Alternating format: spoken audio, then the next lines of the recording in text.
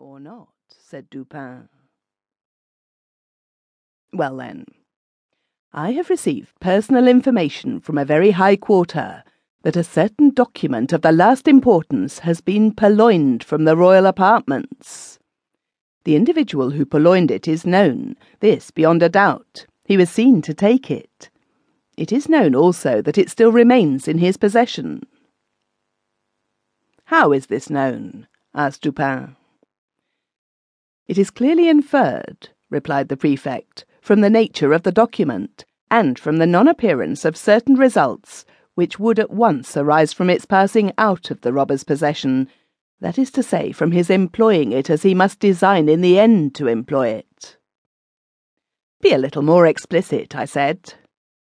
"Well, I may venture so far as to say that the paper gives its holder a certain power in a certain quarter, where such power is immensely valuable." The prefect was fond of the cant of diplomacy. "Still, I do not quite understand," said Dupin. "No? Well, the disclosure of the document to a third person, who shall be nameless, would bring in question the honour of a personage of the most exalted station, and this fact gives the holder of the document an ascendancy over the illustrious personage whose honour and peace are so jeopardized."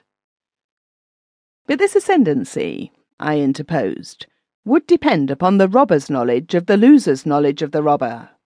Who would dare?" "The thief," said G., "is the Minister D., who dares all things, those unbecoming as well as those becoming a man. The method of the theft was not less ingenious than bold. The document in question, a letter to be frank, had been received by the personage robbed while alone in the royal boudoir. During its perusal she was suddenly interrupted by the entrance of the other exalted personage, from whom especially it was her wish to conceal it.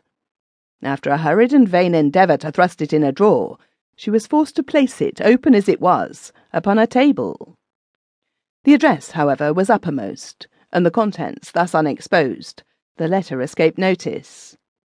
At this juncture enters the Minister D.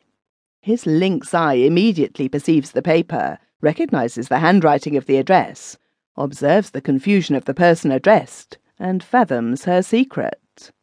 After some business transactions, hurried through in his ordinary manner, he produces a letter somewhat similar to the one in question, opens it, pretends to read it, and then places it in close juxtaposition to the other. Again he converses for some 15 minutes upon the public affairs. At length, in taking leave, he takes also from the table the letter to which he had no claim.